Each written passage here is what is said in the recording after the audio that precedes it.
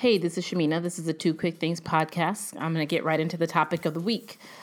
So, words mean things. And so I want to talk maybe about 4.5 points around this idea that words mean things. First of all, I want to start off by giving a shout out to Crystals from the podcast, The Read. I believe the Twitter and Instagram are at This Is The Read. And that podcast was probably amongst the first podcasts that I listened to. And it's two Black queer identified people. I believe they're both out and identify as queer. And she said this like several years ago. And since then, they have gone on to print shirts and regularly throw in the words mean things sentiment throughout the show. So I have 4 points in my interpretation of words meaning things, as I do believe that words mean things. And especially since switching careers and fields, I have been more keenly aware of my own words and the words of other people around me. And maybe, I don't know if it's like a PC thing, and I was just used to being in an environment where things were PC or not. So here we go, 4 points. First point, people always say that communication, because communication, one of the ways that communications happens is through words. They say communication is key, but honestly, comprehension and listening have to be the bad bitches in the car riding shotgun when communication takes off. Because I can talk all day about all of my points, but if the person on the receiving end of what I'm saying isn't listening and isn't taking it in and actually comprehending it, then I'm wasting my time. And I think we have to think about this in two ways. One, are the things that we're saying actually hitting people and they're listening? And we're going to know if people are listening and comprehending if they're able to actually respond to the things that we're saying. And I don't mean that their response has to be in alignment with what we think they should say as a response, or it has to be something that we like or that they agree with us. But you're going to be able to pay attention to know when somebody's actually listening and comprehending. And on the flip side, we as listeners, like on the other end of the conversation, have to be able to listen and comprehend. And if you don't understand what that means and you don't understand people's words, ask them. One of the things that I've had to start saying in the last year or so this is even before I switched careers, is make it plain. And at first I was like, oh, first of all, that sounds really biblical. Make it plain, Pastor. But when people feel like they need to talk at a certain level, or they need to make things really academic and make them sound more difficult than usually the simple concepts that they are, I'm trying to get people to make sure that your language and the way that you communicate is accessible. We should be working to make sure that people actually understand that what we're saying, and not trying to confuse them with overly long, unnecessary words, things that are complicated, things that are maybe culturally specific to a group that other people are just not going to know. And so I always think about are the things that I'm saying accessible for people to understand? And then checking back in with them to make sure that they actually got what you're saying. And if somebody seems to be misinterpreting or misreading what you're saying because maybe they're in far left field, and maybe that's a time for you to kind of circle back around and reconnect. I want to make sure, maybe let me frame it differently in this way. And so sometimes we have to offer people another way to hear the things that we have said. It's not because they don't get it, but I think it's so important. The words that we use say a lot, and the words that we don't use say a lot. So again, communication is key, yes, but comprehension and listening have to be a part of that communication cycle. So number 2, one thing that Myleik Teele, you all know I stand for her. She posts this every now and again on her Instagram page. And she says, if the person doesn't say it to me, I consider it unsaid. This has happened to me my whole career. Let me just give you a real quick, hey, here's a quick tip. This one is for free. I'm not going to charge you for this. Don't send messengers to do your work and to communicate things that you should be communicating with any individual directly. And my frame of reference is as a Black woman. And so I know sometimes I know because I have asked, and I'm like, why are you the person delivering this to me? And why not this person? Usually a white person, let's just call it what it is. But don't send a messenger to do your dirty work, so to speak. Don't send somebody around to try to soften up a message and whatnot. Like, say it with your chest. Like, if you're going to say it, like, put it on out there and be willing to, like, engage in the conversation, period. So the things that you say or don't say, or that you send somebody as the messenger for, help me understand, like, where you're coming from. So if you send somebody else to tell me X, Y, and Z, or to, like, soften X, Y, and Z, and this happens to me on the regular, it tells me something about, because I usually can connect the dots of, like, this message isn't coming from you. It's coming from, like, this person or these people.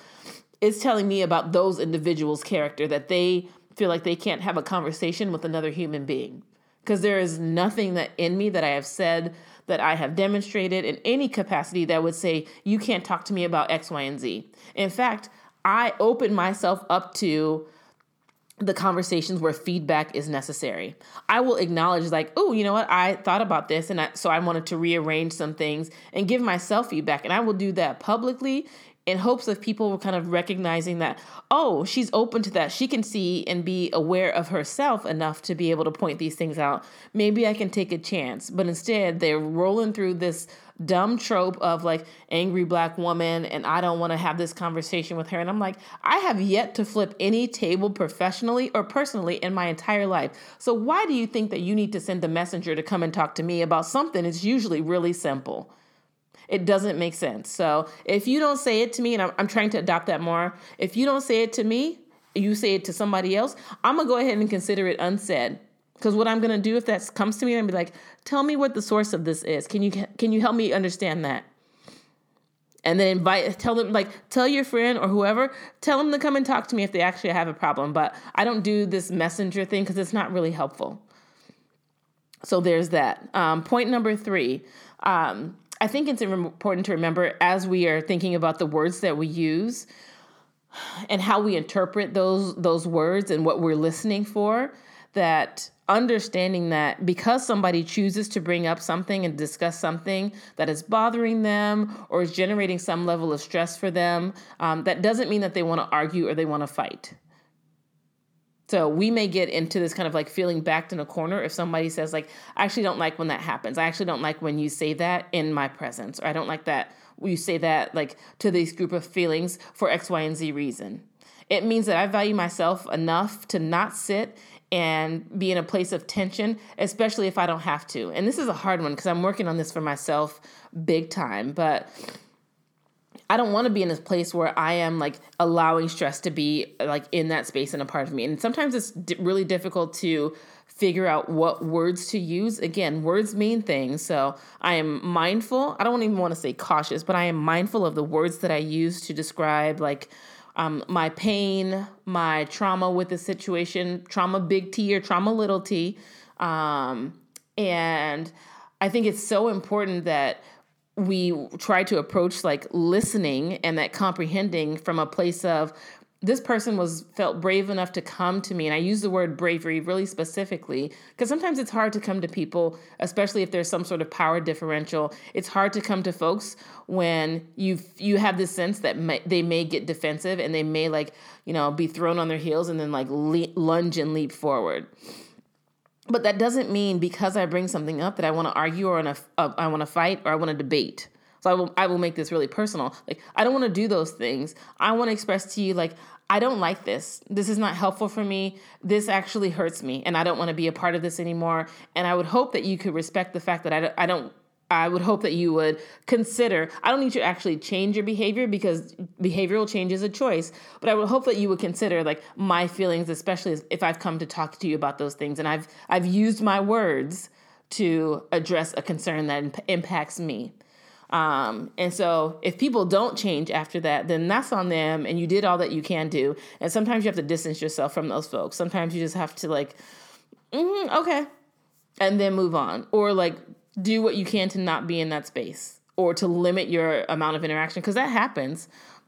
It happens all the time. Like, there were certainly people that in my last place of employment, like, and I was there for 10 years. So if you know me, it can be any variety of folks. Like, sometimes you have to do all that you can to save yourself, like, save your sanity and not be in those spaces. So Some people call it like, you should say it out loud, or it's a coward. Like, it's self-preservation, and I'm going to choose me and my self-preservation over anything else. So there's that. How about that? Fourth and final point. I have two like mini points. You should be thoughtful and be aware enough of your surroundings and the people that you surround yourself with to not let anybody, any old person, speak into or over your life. So we occasionally feel you feel that gut. And I talk a lot on this show about that gut feeling, that instinct that you have, that you want to reject somebody's words because they're negative or demeaning, or they're trying to speak something over you that is not you, but it's maybe their interpretation or their projection of themselves or what they're going through, and they're trying to put that on you.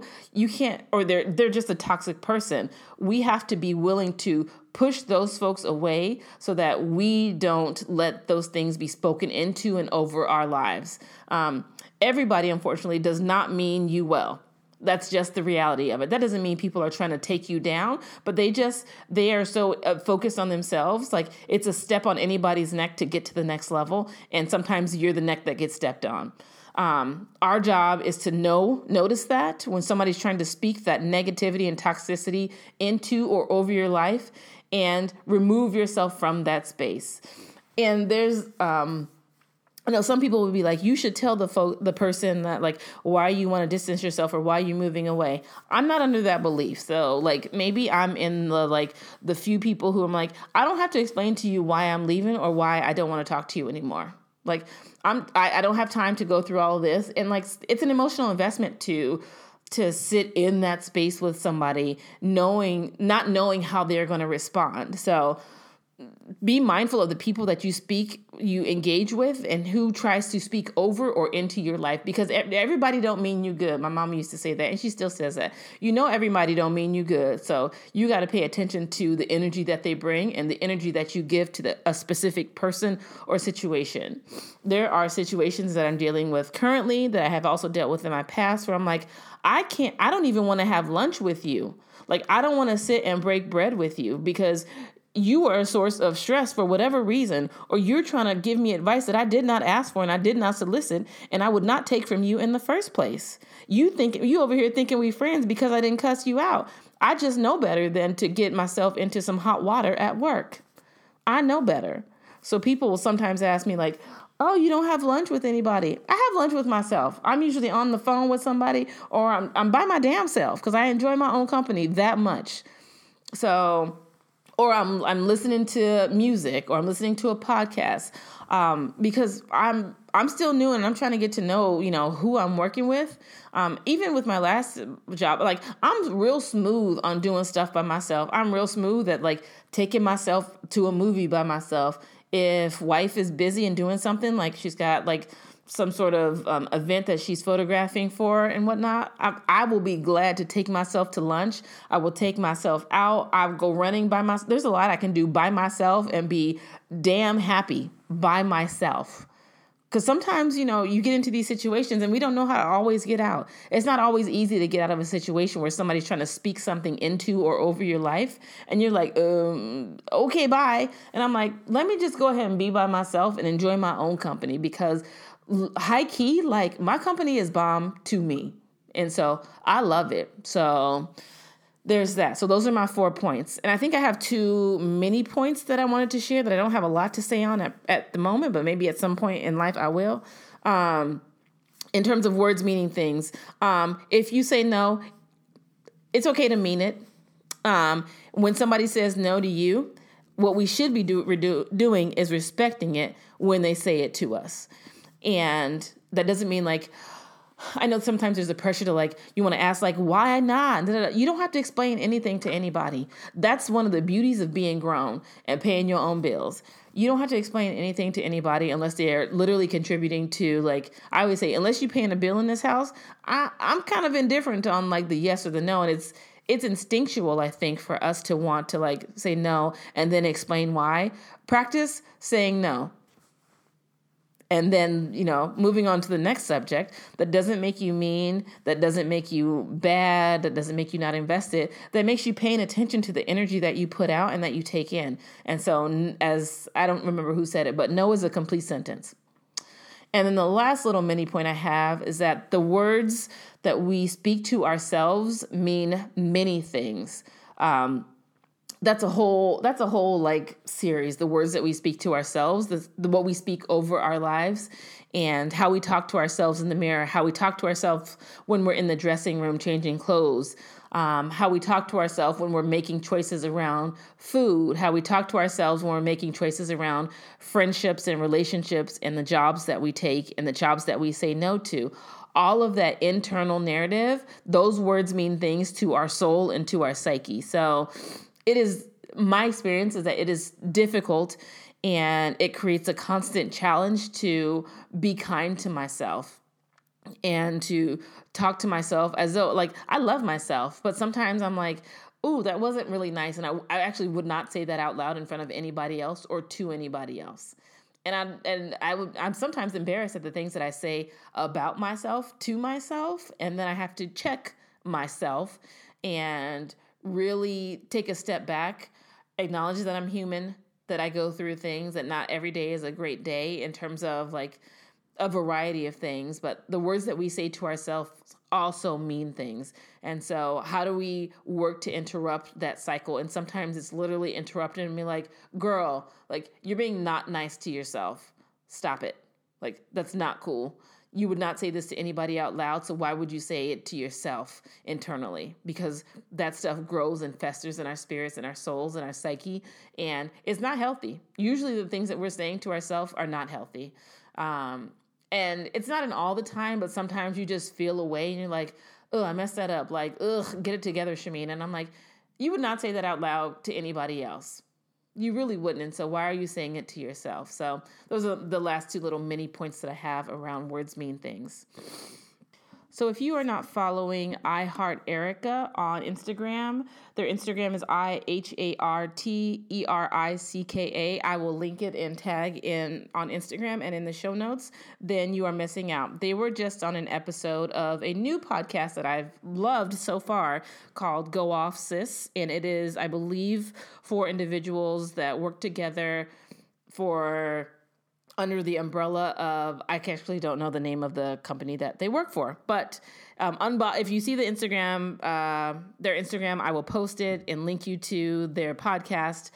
They did an episode talking about so many things. There are 4 episodes in, and the one that Erica was on was about trauma. So there's a first part of the episode, and then Erica comes on to talk about trauma and the experiences that they have had with their partner, Ebony. Ebony is from East Oakland, and they let you know that. And they actually have a show together called Hood Rat to Head Rap. Very excellent, kind of a heady podcast that I love. And again, it's accessible, and I appreciate the exchange between the two of them. But one of the things that I really appreciated about Erica's comments during the interview on Go Off Sis was that we're talking about trauma and how people, there is trauma that is individual to each person. And I use trauma as trauma with a big T and trauma with a little t, and how sometimes people will be not acknowledging of that trauma. But it is okay for the individual to take care of themselves, remove themselves from a specific space, and to tend to their own trauma. So they talk about, one of the things that kind of catapulted them to going into therapy was the divorce from their previous spouse. But they had been through all of this other stuff related to being a breast cancer survivor and going through, I think, chemotherapy and all of these other things that were happening. And the catalyst for actually getting into the therapist's office was their divorce. And so it was just a really good story. It's very conversational, very accessible, in my opinion, of ways to talk about sexuality, to talk about trauma, to talk about gendering and or misgendering people. and how do you recover from that? So shout out to Erica, shout out to the podcast, Go Off Sis. I have loved it thus far, and I will tag it and put it in the show notes, like I said, and I'll tag it on Instagram as well. But those are the two things that I wanted to recommend this week: to follow I Heart Erica on Instagram and to listen to the podcast Go Off Sis, because it is really good so far. So again, thanks for listening. As usual, you can follow me on Instagram or Facebook under Two Quick Things. If you're listening to the show, you already know where to listen to it. Please feel free to share it. I'm on a bunch of different platforms. Apple Podcasts, Google Play, Stitcher, SoundCloud, several other ones that I can never remember. But if you're listening now, you obviously know how to get to it. Rate and review the show on any of those platforms if you want to. If not, I'm still going to be back next week because I love doing the show. And if you got questions or you want to comment, slide into my DMs. All right, bye.